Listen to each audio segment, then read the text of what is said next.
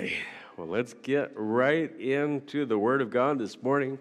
We are headed to Ephesians chapter 2, and I hope you had a nice Christmas.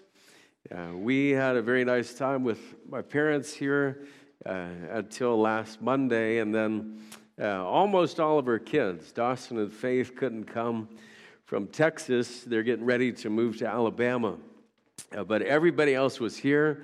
And we had a wonderful time with each other. And, of course, my kids enjoy pranking the old guy for Christmas. A couple of years ago, Autumn got me some custom-made socks that I wore today with my least favorite dog imprinted on the socks. And so she thought that was just hilarious. And one of our ladies for Christmas got me these flashy Las Vegas Crocs. I had to wear those today. And my wife got me this thing. She calls it a shacket. I told her that cannot be a real thing. But I've asked a couple people, and they said that's a thing. Have you guys ever heard of shacket? It's a shirt and a jacket combined. And the only reason why it's called a shacket is because it's got pockets right here. Right? But Cody and Michaela joined in the pranking fun this year. And they got a special shirt for the old guy who is also a pastor. And so because of the Christmas bargain, I am forced today to wear this shirt for church. It's a disgrace to humanity that I have to do this. Today, I am the Sermonator. All right, not the Terminator, but the Sermonator. And so that's what's happening in church on the first day of the year. And the people who are not here today, they're missing all the fun. I'm glad you're starting the year off right. It's such a great opportunity to begin in church together. And in 2023, we won't be introducing any new ideas. Just the same tried and true principles of God's Word. And we're not going to preach any self-help material or any ear-tickling encouragement. Each week we're going to stand and open the Holy Bible so that we can hear directly from God. And if there's one thing we know starting in 2023, it's that men's plans are not working. There is corruption and despair everywhere we look. But God's plans are revealed for us in His Word. And I love that we sang this morning that God is not finished. He's still working. The issue isn't whether or not you like what the Bible says. The issue is whether or not the Bible is true. And if Jesus rose from the dead, then the Bible is true. And Jesus indeed rose from the dead. And we have the privilege to open this book to receive God's plans for our lives. His plans are always good, but it requires humility and submission to follow them. And that's the actual reason why most people aren't open to hearing what God has to say. They don't like being called out for their deceitful hearts and wicked devices. But here you are on January 1st, ready to receive God's Word. What an awesome start to the year. But you know, receiving God's Word isn't just something we do when we're gathered together in church. We need to get into God's Word every single day to hear what He has to say. But more importantly, to do what He has to say. You could hear a message every day of the year, but if you don't apply the truths to your life, then it's all a waste.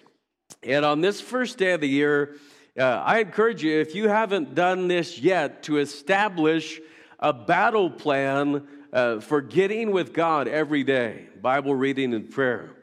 And if you haven't noticed, let me assure you that we are in a spiritual battle. We need the whole armor of God like never before.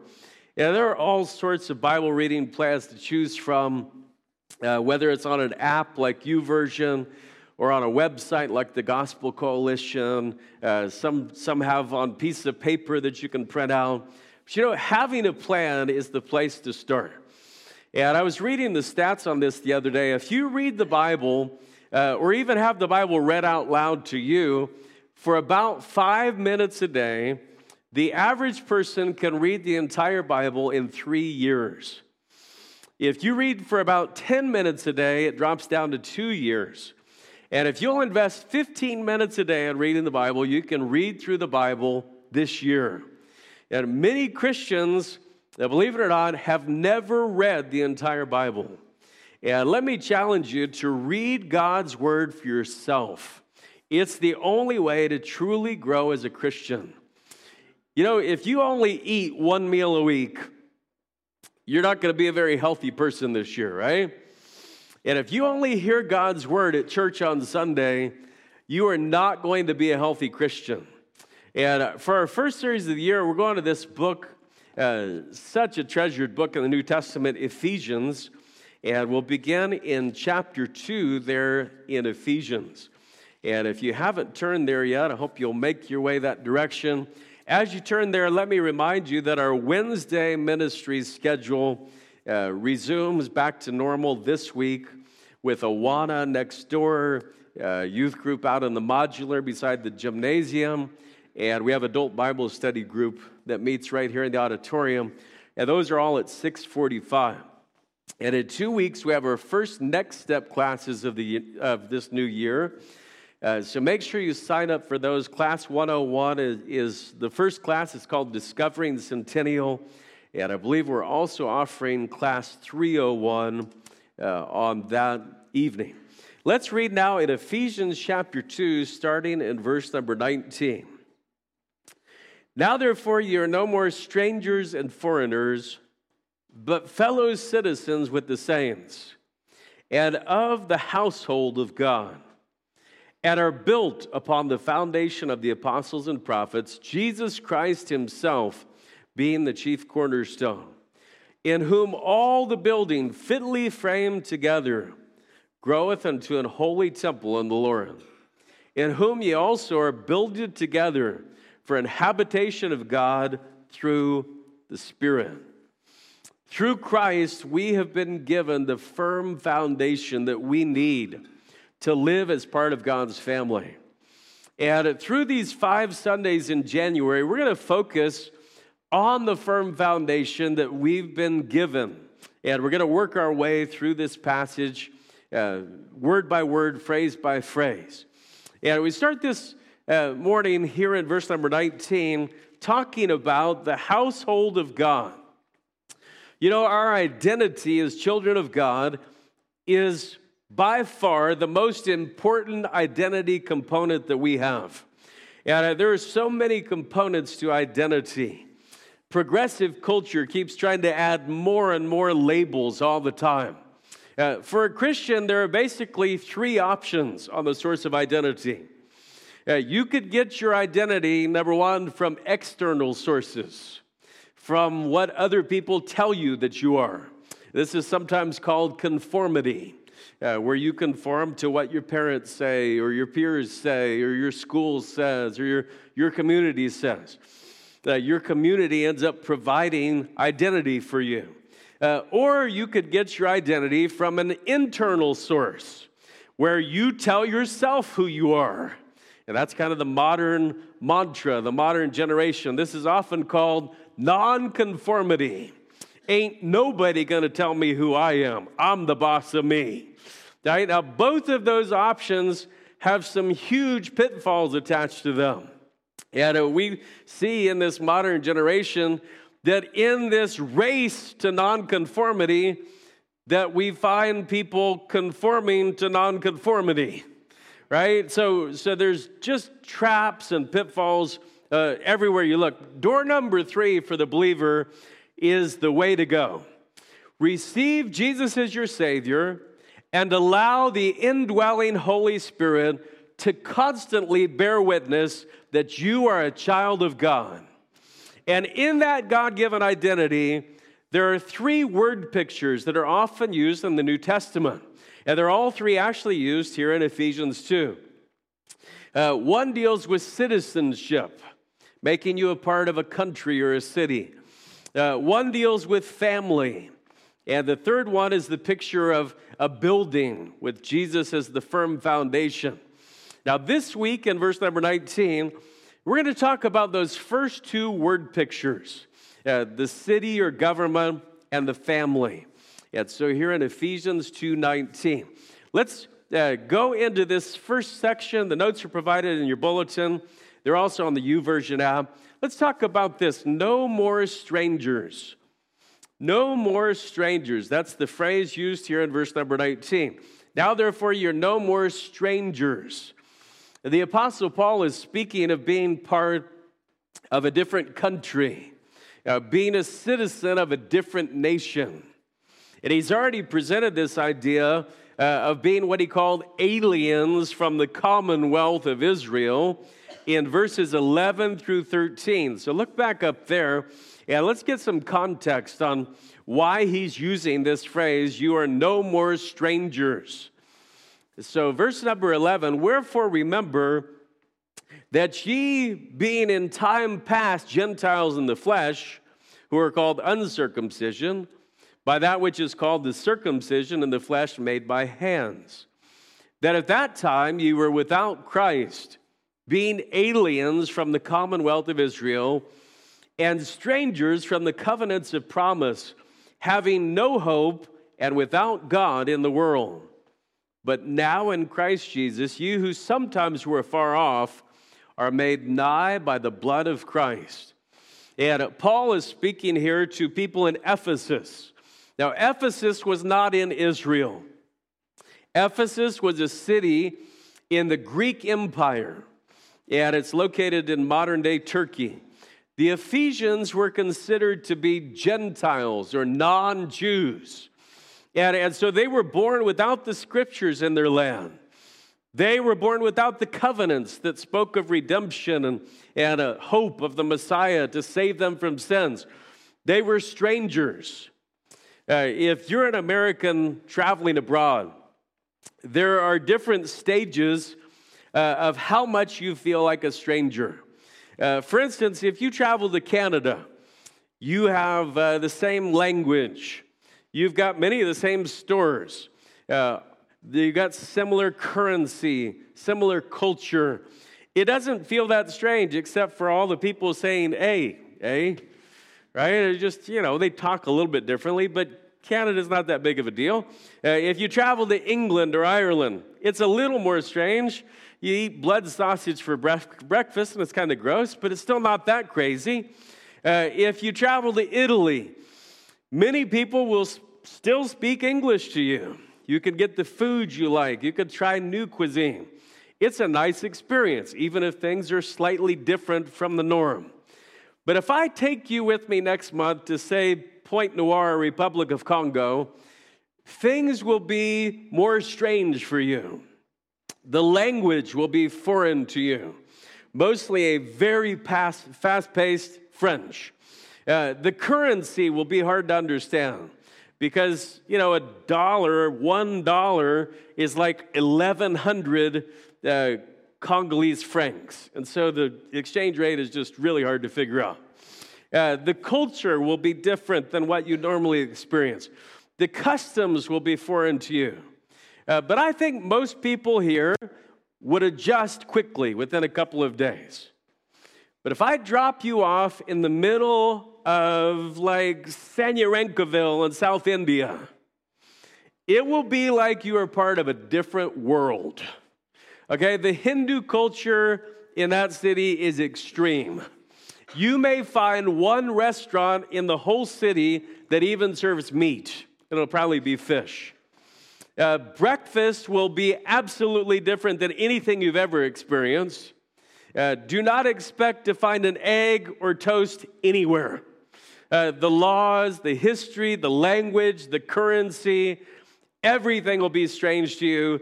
No one will be dressed like you. No one will talk like you. Why? Because you're a stranger. It's their land, right? It's their country. It's their norm. It's their culture. And Paul is saying that before we come to Christ, we are without hope. We are far from God. Our mindset is alienated from truth because we are Gentiles when it comes to faith. But then he used this next phrase. He said, you're no more strangers and you're no more foreigners. Okay, now that would seem almost like, well, isn't he saying the same thing? Right? Isn't a stranger the same thing as a foreigner? Yeah, there's a distinction here in Paul's usage of foreigner versus stranger. While stranger refers to lack of citizenship in a city or country, foreigner refers to those of a different family. Okay, you may be in the house, but you're only a guest there. You don't really belong. Your identity is not secure. They might say, make yourself at home, but you still don't feel at home because it's not your house and it's not your family. And the silverware is in the wrong drawer. And they do the toilet paper the wrong direction. You don't know where the trash can is. When you get up in the middle of the night, you stub your toe on something. Last year, Amy and I and Holland were up in Washington, and we stayed the night at her sister's place one night. And I went out of the room in the dark to get Holland's milk cup from the refrigerator. And when I went in through this little kitchenette in the room we were staying in, I ran directly into this wooden chest that was somehow blocking the door to the refrigerator. I may have yelled a little bit too. What happened? I was a foreigner. I didn't know the layout. I wasn't in on the secrets, right? It wasn't my household. I wasn't there when they planned putting a large wooden chest in front of the refrigerator door, right? Who would do this? And of course, we told her sister, and she said, maybe we should move that. Do you think, right? I'm sure that you've had that type of awkward experience before. If you came to church before you were a believer in Jesus, maybe it felt the same way. You didn't feel like you belonged. You didn't know anybody. The format was strange. You didn't know all the churchy language. It was foreign to you. If you've ever wandered from God and you've gotten out of God's will, and while you were out of God's will, you came to a church service, you know what? It feels like that, right? You feel like everybody else has changed when you're the one who's changed. My youth pastor, when I was a kid, used to tell this story. He would say, I was sitting with my wife in the car, and we got the bench seat on the car, and she said, honey, you remember when we were first married and we sat close together in the car and we'd hold hands, you put your arm around me, and we were really, connected, and he looked over at her and he said, well, I'm still behind the steering wheel. Right? He hadn't moved. She's the one who moved all the way over by the door, right? And sometimes that's what we do. We move from God and we move away from God's family in the way that we live, and then we say that they're the ones who are different, right? Everybody there has changed, but sometimes it's us who has changed.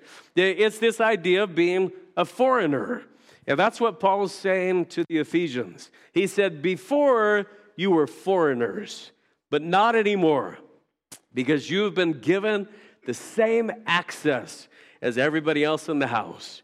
You are no more strangers and foreigners. Now, let's look at the third one, fellow citizens. Okay, he says you're no more strangers and foreigners, but now you're fellow citizens. So during this time period, in the first century in Greece, strangers were allowed to temporarily dwell within the boundaries of the city, but they were not allowed to transact any business unless they had a patron to speak for them. They couldn't sell things without a local citizen there to represent them. They couldn't buy property.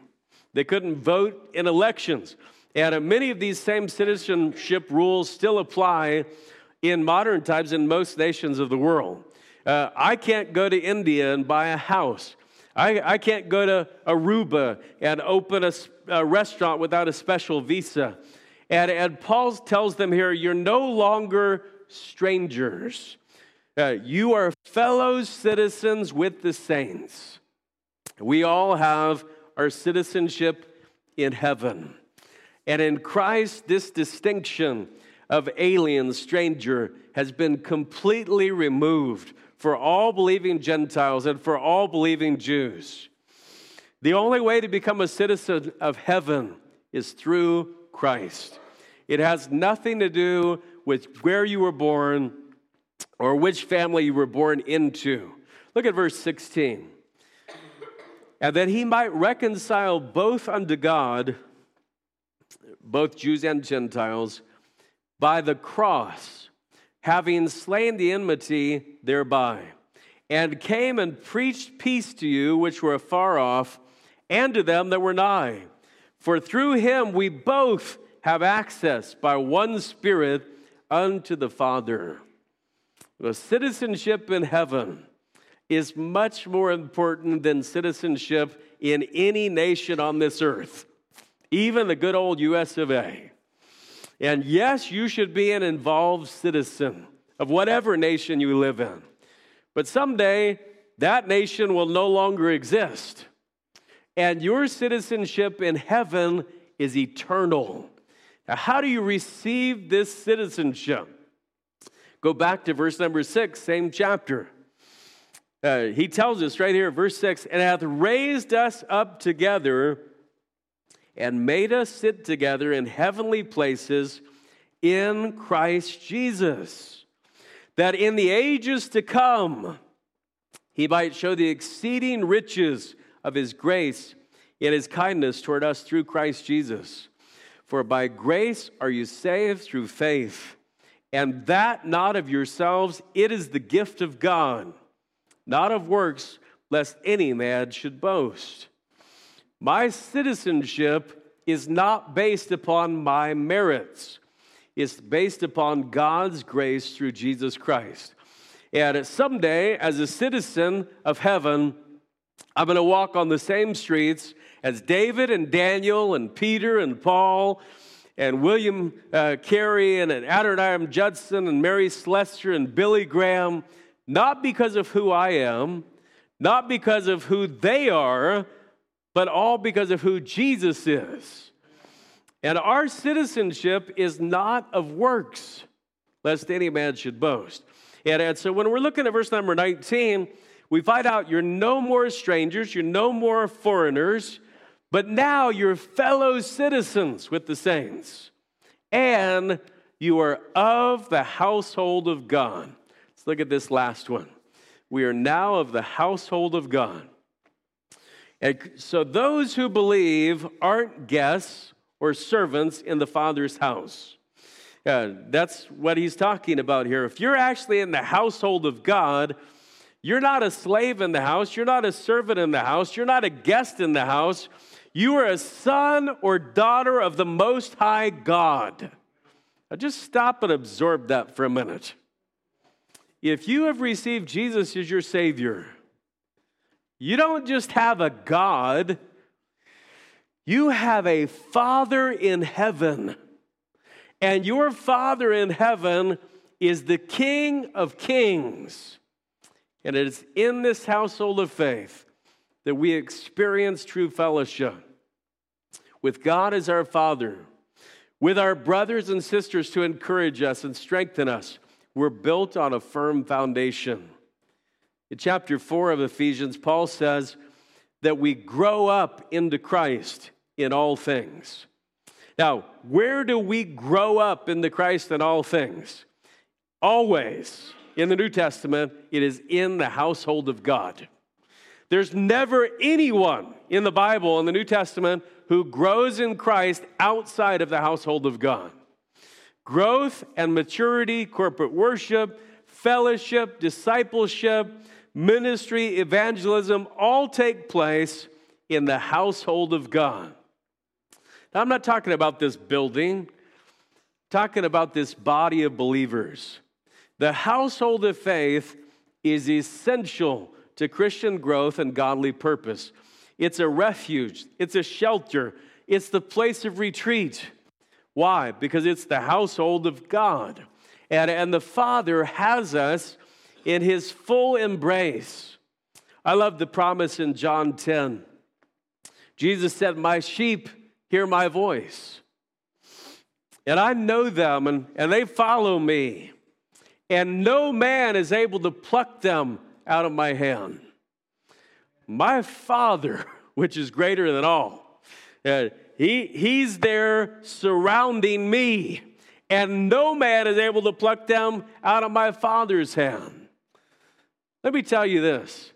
If you didn't already know this, you need God in 2023. You need the household of God in 2023. And as Paul says here, now therefore, you're no more strangers and foreigners, but fellow citizens with the saints and of the household of God. As we close this morning, our faith challenge asks an important question. And I believe this question may be in your notes. In 2023, will you experience the privileges of being in God's family? Will you sit at the table of fellowship with your Savior and your brothers and your sisters? Will you join in serving? I love when we get to have people over, and we had the Serenil family over the other night, and we had such a great time, a game night. And Julio and Lynette are leading our Spanish ministry, and they've only been here for a few weeks. But you know, when you're at somebody else's house, you have dinner, you know what you're not expected to do? You're not expected to do the dishes, right? Now, some people still do it. They try to jump in and do that stuff. But when you're a guest, you don't have to do that. But you know what? If you're one of the kids in that household, you get to serve, right? You have the privilege of loading the dishwasher. You have the privilege of unloading the dishwasher. You have the privilege of vacuuming and dusting and doing all the things that are part of the household because you're one of the people who lives there, right? We don't call our neighbors up and say, hey, could you send one of your kids over to mow our lawn? No, we send one of our kids out to mow the lawn. And unfortunately, right now, it's autumn, and she's learning to drive as well. And the way she does the lines in the grass just crack me up. Like, she'll go here, and then she goes over there, and then she kind of comes back here, and I'll call her out, Autumn, let's look at the grass together. What happened here? But she's learning. Why? Because she lives in our house. She serves in the household. If you are in this household of faith, here's my point. You should be serving in this household of faith, right? You're not just a spectator. You're not just a consumer. You're one of the crew members here. You're one of the people who makes this household work. And every member should be a minister. That's part of God's word. Jesus did not come to be served. He came to serve. And we serve God by serving others. And so will you grow together with other believers? Will you shine as a light to a dark world? The household of God is the only place where the purposes of God are accomplished in the New Testament age. So let me ask this morning, are you in the household of God? Have you ever trusted Jesus as your Savior? And are you living like you're part of God's family? Or are you just showing up and acting like you're a guest every week? Right? We don't want you to just be a guest. We want you to be a part of the household. We love guests, but if you've been here for 5 years, you shouldn't be a guest anymore. You should be part of the household. Are you living like you're in the household of God? Let me pray with you. Father, thank you that we could come in on this first Sunday of the year and be reminded that we are no more foreigners, strangers, that we are citizens with the saints. We're of the household of God. We have been given incredible privileges. Help us to use them this year. And we ask these things in Jesus' name. Amen. Would you stand? Let's sing that new chorus one more time as we leave this morning.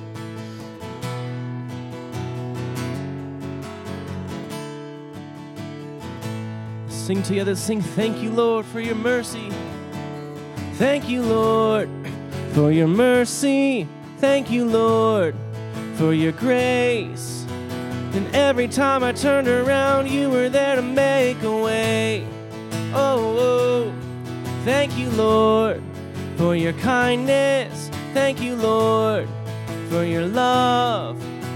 And every time I turned around, I could see that you're enough.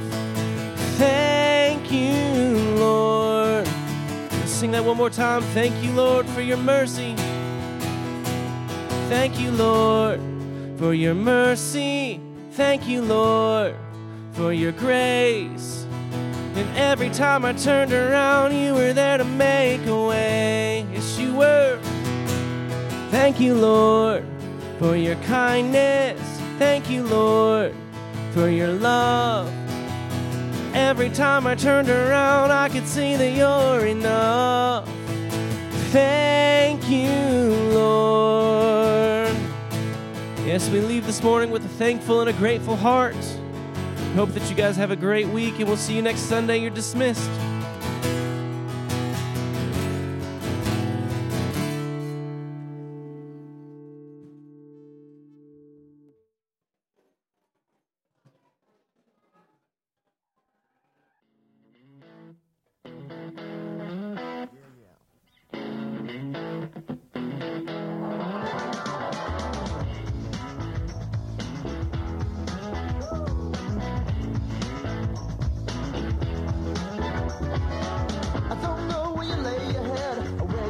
You home.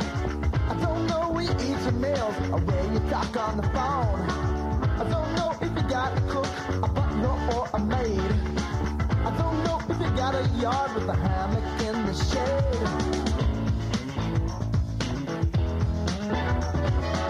I don't know if you got some shelter, say a place to hide. I don't know if you live with friends and who you can confide. I don't know if you got a family, say a mom or dad. I don't know if you feel love at all, but I bet you wish you had.